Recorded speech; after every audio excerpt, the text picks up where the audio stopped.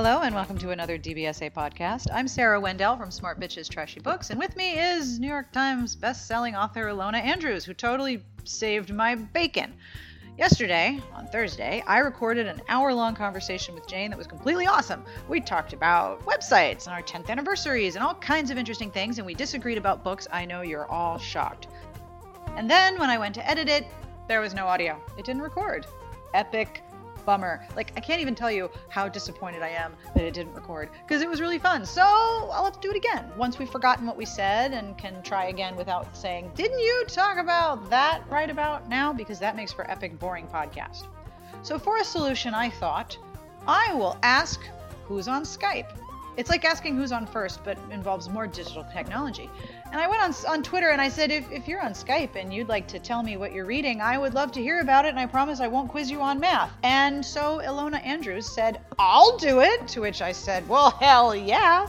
So now we have a very fun and interesting spontaneous interview about what she's reading, which includes barbarian romance. And then we talk about fantasy romance and Harlequin Presents and all of the things that Ilona likes to read. So thank you, Ilona Andrews, for being entirely awesome. I owe you wine or beer or both, but not in the same glass. That would be gross. Now, before I get to the interview, I have a message from our sponsor. This podcast is brought to you by Intermix, publisher of The Affair, the brand new Red Hot e-serial from New York Times bestselling author Beth Carey. I will have information at the end of the podcast about that book, as well as about the music that you're listening to. But without any further delay and with perfect audio recording, thank you, technology gods, please meet and listen to the fun recommendations of Ilona Andrews.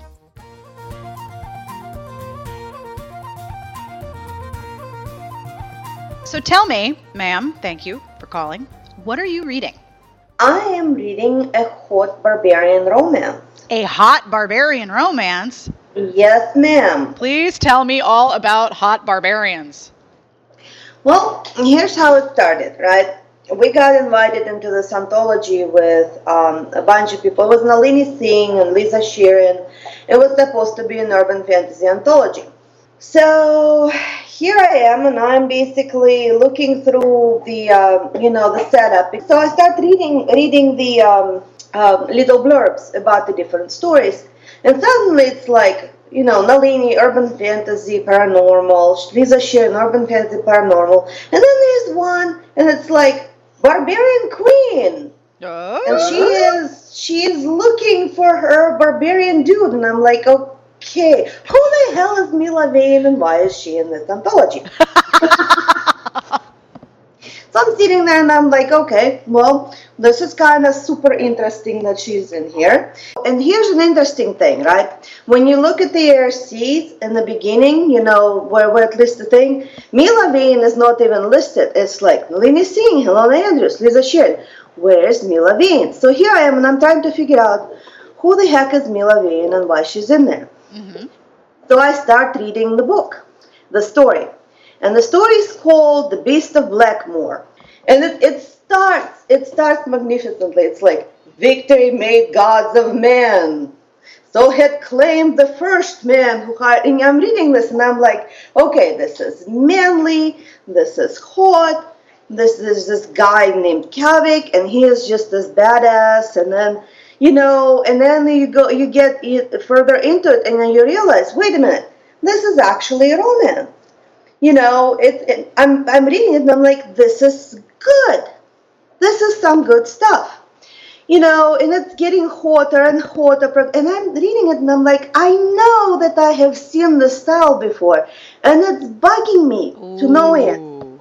So I actually went and I was online and I started searching barbarian romance. And I was like, okay, who the hell is this person? Because the writing is polished, and the way... There's a particular way the sex scenes are structured where, it's not... There's a lot of people that do sex scenes really well, but they're kind of end up being a little bit mechanical in the sense that it's like, okay, he does this, she does this, and this is all about emotion, and it's all overboard. If it's rage, it's boiling. If it's passion, it's, super hot. So I'm sitting there, I'm like, okay, I have got to know who this person is, right? Mm-hmm. And I'm totally, completely, sold on this whole barbarian romance. I didn't know I actually needed it in my life. So I'm getting to the end, and then I get an email. I talk to other authors a lot, and it's like Mel Jen Brook, and she's emailing, and I haven't seen her in a while and haven't talked to her. I'm like, yeah, how are you? She's like, yeah, I'm fine. How are you? I'm like, I'm working on the final edits to the stupid anthology story about Jim and Dolly, and I'm doing. She's like, yeah, it's the Night Shift anthology. Yeah, I haven't turned mine in either yet, the final draft, and I'm like, what? Are you Mila Bean? And she's like, yes, I am. Oh my gosh! So it was Mel Jean, and you recognized her style? Yes. That's amazing. And also barbarian hotness. That's also amazing. I was floored. I was like, are you serious? And she told me like years ago, at one point, we were talking about something. She was like, you know what? I'm just going to write something for fun. I'm going to write barbarian romance. And I'm like, do it. She's like, oh, I'm going to. I'm like, okay. So this solves the mystery of why she's in anthology, because she's always in anthology with us. So it's like, okay, so she's Mila Bean. So it's hard to describe the story, but basically, I don't want to actually like read chunks of it, because you kind of have to be sold into the style. The style is over the top because it's obviously barbarian romance, right? Of course, right.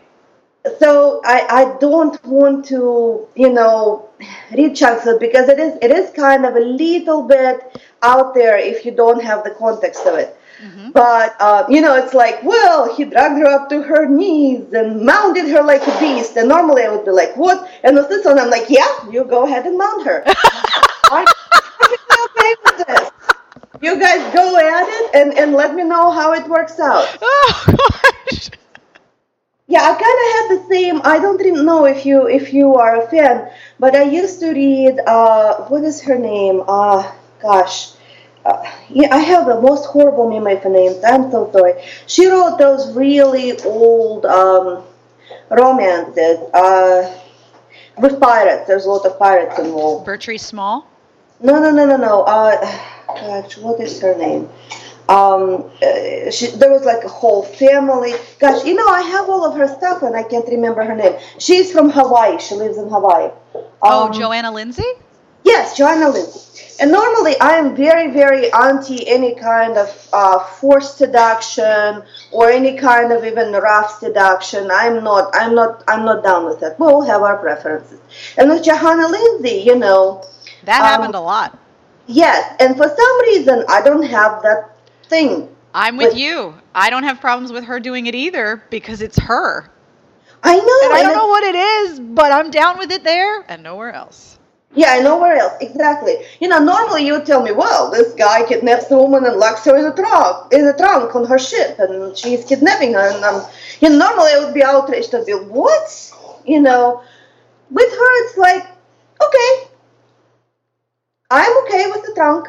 This is kind of like that. Not in the sense that there is any forced seduction, isn't? But it's like it's a hot barbarian romance. Normally I would be like, okay, yeah. If it's not War Prize, I'm probably not interested. But with this one, she sold me on it. I was reading it. I didn't even know it was Melgen until basically I mostly got done with it. But yeah, I thought it was awesome. I super dug it, and I have no regrets and no shame about it. Wow. The title is The Beast of Blackmore, and the anthology is called Night Shift. Damn, that's awesome. It is. I really, really, really enjoyed it. And I'm like one of those hateful bitches. Oh, can I say bitch on the podcast? Are you kidding? Yes, you can drop the F-bomb, say bitches, and start yelling about whatever the heck you want. Well, I'm one of those really hateful bitches who basically hates everything. It's like, this is the greatest book ever, and I'm like, yeah, okay, I'm 3 pages into it, I'm done. I don't know anyone who has that problem. No, not at all. No, after a while you read so much, and you kind of do this for a living. Yep. So, if it's the plot is kind of obvious, I'm like, yes, his sister's cousin did it, and she's really a man. Yes, she is. Yeah. Okay, yes, we're confirming it now. Yep. For me, it doesn't really work. I try to kind of read outside the genre. I really, really enjoyed, like the Harlequins. HP Presents, actually. They're like guilty pleasure, cheap emotional entertainment very quickly, like, woo, yes, yes, she is his secret secretary, baby mama thing. I don't care. I tend to read outside the genre, and it's relatively rare when I can get the PNR that I read, and I'm like, woo! I like Tia Harrison a lot, things like that. Nalini Singh, obviously, and Meljan is usually my go-to. So I'm kind of a little bit embarrassed that I didn't recognize her right away because I kind of thought I knew how she wrote. But yeah, awesome thoughts. So what have you been reading? That is amazing. Before I tell you what I'm reading, do you have any Harlequin Presents authors that you will automatically buy? Like, this is going to be awesome and I'm going to read it right now. Susan Napier. Oh, yes, absolutely. Absolutely. Susan Napier is amazing. Yep. I will read her early ones. I will read her late ones. I will read anything Susan Napier writes. There's another one that is, oh my goodness, she did a lot of chic books early on. And I am sorry, I am like just horrible with names. But that one's kind of hit or miss. But yeah, Susan Napier, and I see her, I buy. I don't even look at it, I buy. Oh, that's wonderful. So you asked me what I'm reading, which is really an awesome question. I am, oddly enough, reading a older YA fantasy that was originally published in 1982. And I found out about it because this past weekend I read the Percy Jackson series because I thought my older son might like them. And he was being resistant because he saw the preview for the movie and he thought the movie looked terrible. So he didn't want to read it because he thought, well, I saw the preview for the movie and the movie is horrible. And I'm like, I promise you, dude, movies, books, two totally different things. And I thought, okay, if I read the Percy Jackson series, then I can tell him all the cool parts and then he can go read it. But then I got hooked on it because they were a lot of fun. And I realized I kind of enjoyed the fantasy parts. And I haven't read fantasy in a long time. So I went online and found some recommendation lists of fantasy novels that would really appeal to romance readers, which I am. And one of the books that kept reappearing was The Blue Sword by Robin McKinley. And it won the Newbery Medal. It is like the copy I got out of the library hadn't circulated since like 2007. And the librarian wasn't even sure if it was still in circulation. But I guess if you win a Newbery, you stay in circulation forever, thank goodness. It's really good. And I'm not usually the type of person that cares all that much about, we're in this desert land and these people have this problem and these people have this problem and they have an ages-old feud. And I'm sort of like, yeah, whatever, characters, please. This is all of the setup of the land that's got problems plus characters that I really like. The heroine is very, very tall and plain, and she's in a vulnerable situation and she gets taken in by a family. And there is a culture of people who live on the other side of some big mountain dunes of sand that no one goes over, and he is some sort of magic king, and he has come in to ask for help, and all of the people who she lives with are like, yeah, totally we'll help you if we can like totally take you over and run you in front of sort of a government sense and take over your land if that's cool. And he's like, no, so he leaves. And all of this setup is so unexpectedly delicious, and it's both very familiar. Like, this is a very common setup in fantasy, but the writing is incredible. Like, I totally get why it won the Newbery. So I am reading The Blue Sword by Robin McKinley, originally published, in 1987. No, in 1982. And still in circulation because of awesomeness.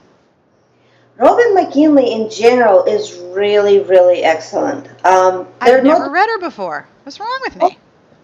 There's nothing wrong with you. It's just some books fly under the radar. I'm a big fan of like science fiction, space, Navy battles, so speaking. And I thought I pretty much read everything. And then my editor sent me this book, The Lost Fleet, and the Lost Fleet Douglas. I think It's called, and I was like, it's been published, I think, like 5 or 6 years ago. And she's like, you will really like this. This is right up your alley. And I'm like, I haven't read this before. I pretty much read everything that's, Navy and space. How did this fly under my radar? It's probably not very good. And I inhaled it. I was like, okay, I'm in it. That's it. It was great. There was no romance. It was very different, but I really, really enjoyed it. Sometimes books just kind of fly under our radar. It's funny that you mentioned Percy Jackson, because my youngest daughter really loves the books. But she loves the books so much that watching movies with her, Percy Jackson movies, is a painful experience. They're so different. Yes. This is wrong. This is wrong. She's supposed to be blonde. Yes. Oh, yes. Oh, my God. Do you know how much rage this caused? I'm not even sure why. I guess it's just that there was a specific portrayal of the character that tied to the Athena's image, and they completely changed it. And you would think that they kicked the bunny, because the outrage was so real. It is a little bit difficult because she's very widely read now, and she has to the YAs, and going to the movies with her in general is a little bit difficult. We went to see one YA movie based on a book by a relatively famous author, and she looked at the post. I knew that this wasn't going to go well. She looked at the poster of it and she said, "Yeah, so and so, based on everything ever." And I was like, "Okay, this is a pleasant experience." And then we had to basically sit through the movie and be explained, this came from this author, this came from that author. And I actually, I told her, I said, well, authors are influenced by each other. That's normal. She's like, no. She's in a teenage stage where it's like, yeah, black or white. But she's always right. You just have to accept that now. Yes, pretty much. I told her she would be a wonderful lawyer. There is no end of arguing, but I'm so I'm not at all basically surprised that the Percy Jackson movies did not meet with a glowing review. But did he end up reading the books? He is convinced, because I read through the whole series in about 4 days. And he was like, "You really liked them?" And I was like, "Dude, they were really, really fun. You should try one. I will give you my copy before I turn it back to the library." So he's still of an age. He's going to be 9 soon, so he's still of an age where he'll take my recommendations with some skepticism. But when it comes to books, he knows that I wouldn't lie to him about something he would like. I hope he tries it this weekend, because I think he would really dig them. I thought they were really, really fun. I am so glad, because I think that he's bleeding into the classical education, which we kind of lack a little bit in schools now. We lack a lot of it, yes, absolutely. Well, so much is based on the Greco-Roman myths. But yes, I agree. We don't have enough of the understanding of the classics to understand how those different stories appear in so many other forms and other genres. But the thing with the stories is that he is the character of Percy is so grounded in the contemporary and doesn't have that depth of education that he asks. It doesn't seem fake or artificial that he's sort of the audience stand-in, but he asks all of the questions and gets all of the answers and then figures it out on his own. Well, it's a very, very classic setup. The Ender's Game. Same basic setup, where it's a young hero, and he kind of comes into contact with something new and strange, and we learn through him as it goes along. It's interesting because you can kind of see the change in different YA stories as kids grow older. You start with somewhat funny stuff when they're kids, much younger kids, like Junie B. Jones, and Captain Underpants, the silly, ridiculous stuff, the Diary of the Wimpy Kid.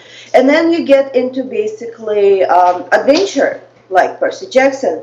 And my kids are a little bit older, so now we're getting into hardcore YA. And I gotta tell you, things that my youngest reads are kind of scary.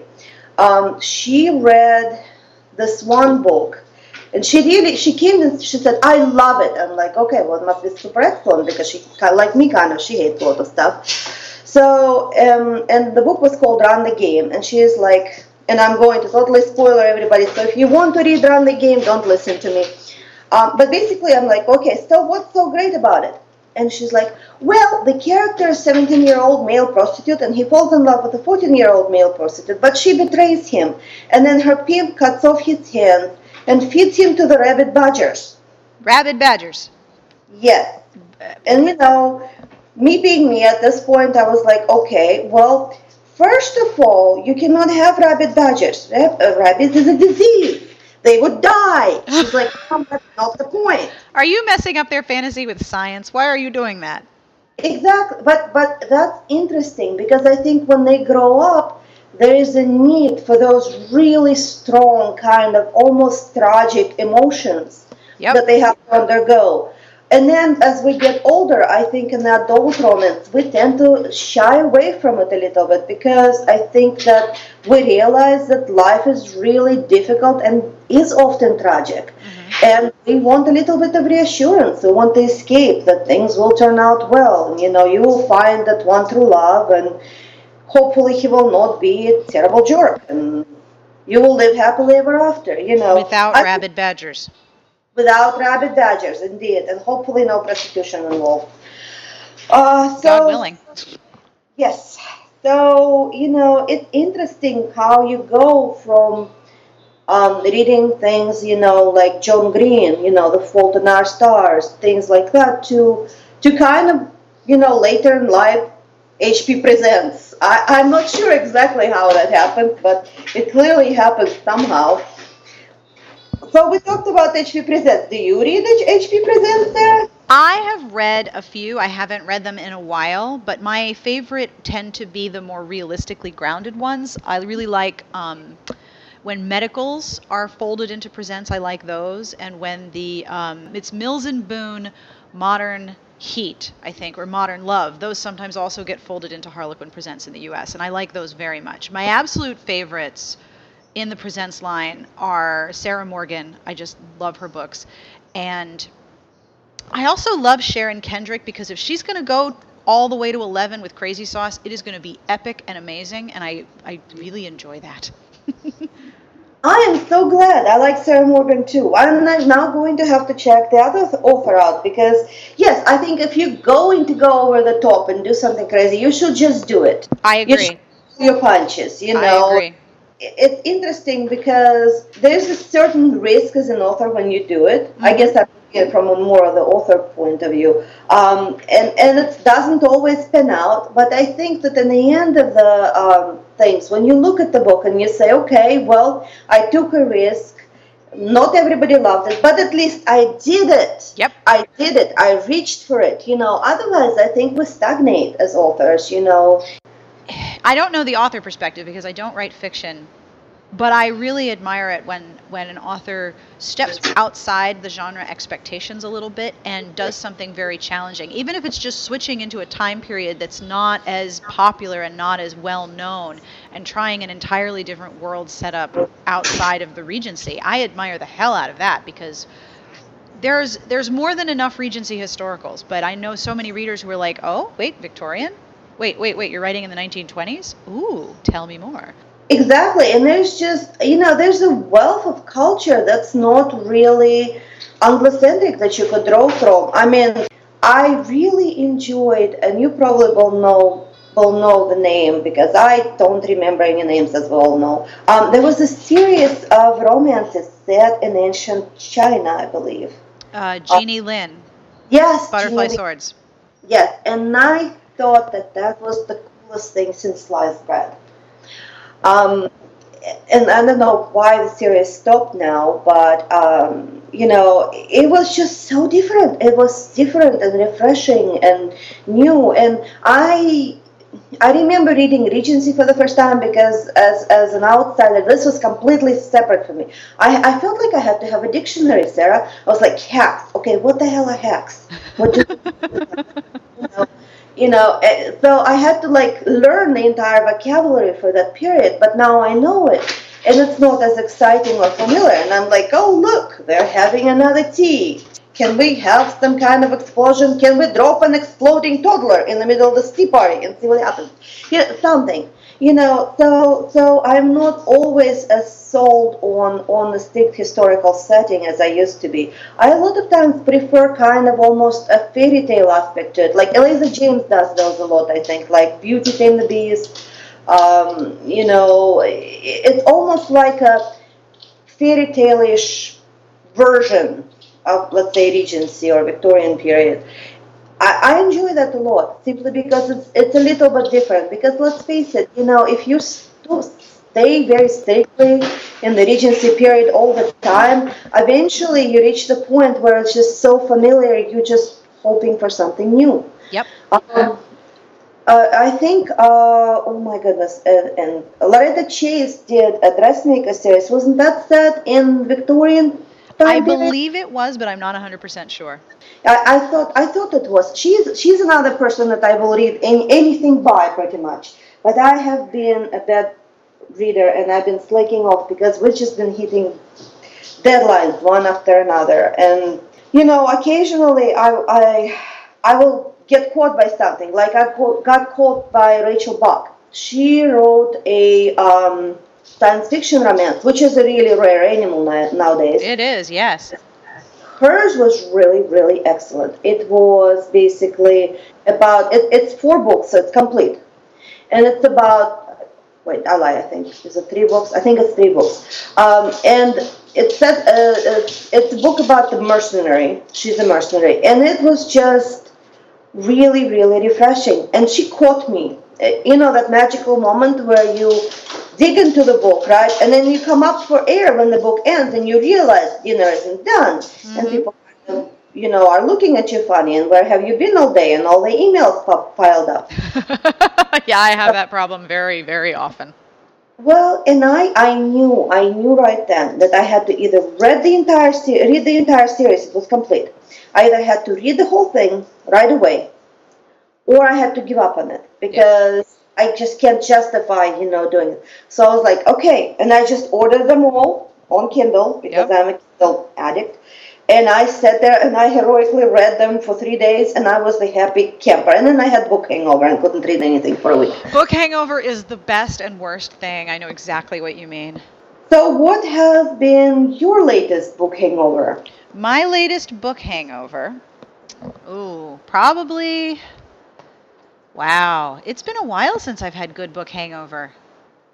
I hope it's The Blue Sword, because I'm approaching that point where I'm going to read it and then I'm going to not do anything else until I'm finished with it because it's so absorbing. Like I can feel myself. I'm just kind of on the edge and I'm about to plummet to my doom because I can see where the bookmark is because it's a paper book. It was never digitized, this book. I can see where the bookmark is that I'm about to get to the good part, and I'm like, yeah, I'm going to have to make sure that I'm cooking something that I don't have to pay attention to for dinner tonight because I know I'm going to be reading.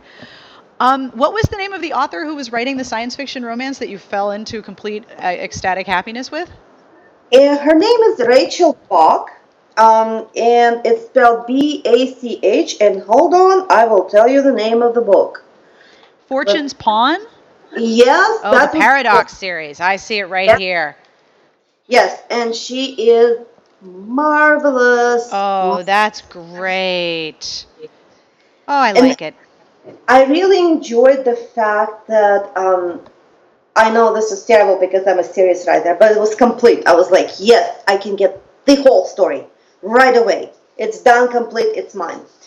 And it's not as, I've also read Tanya Huff. She has basically, she has a Space Marine series, and hers has elements of romance, not as much, where the Rachel Buck, it's basically, it is sci-fi romance. The storyline would not exist if you took the romance out. Tanya's Huff was kind of more gritty, and it did have a lot of tragedy and an awful lot of death, unfortunately. And I'm a total wuss. Anytime the character gets killed, I'm like, oh my god, this is the worst thing ever. I am with you. I am exactly the same way. Well, and that's the thing. And Tanya Huff, I had to stagger a little bit because each book was, emotionally very satisfying, but also very draining because, people died and it was kind of scary and sad. And even though there was a happy ending always, it still kind of emotionally drained you. Where because Rachel wrote her whole series out, and she's really, really good at plotting. It almost read like a single book in 3 parts. You know what I mean? Yep. So I really, really enjoyed it, and I highly recommend it. And that is all for this week's podcast. Thank you again to Ilona Andrews for being on Twitter and saying, yeah, sure, I'll talk to you on Skype right now. Why not? I really enjoyed that, and I hope that you did too. And as I said in the entry for this podcast, it's going to be expensive because I really want to buy at least half of the book she told me about. This podcast was brought to you by Intermix, publisher of The Affair, a brand new red-hot e-serial from New York Times best-selling author Beth Carey. The music that you're listening to was provided by Sassy Outwater. You can find her on Twitter at Sassy Outwater. This song is called Mackerel and Tatties, and I happen to really like saying tatties. This is by Michael McGoldrick from his album Aurora. I will have links in the podcast entry about where you can find this album and more about this artist. I hope you enjoy the music that Sassy provides. I totally do, and I think we're getting new music soon, and I'm very excited.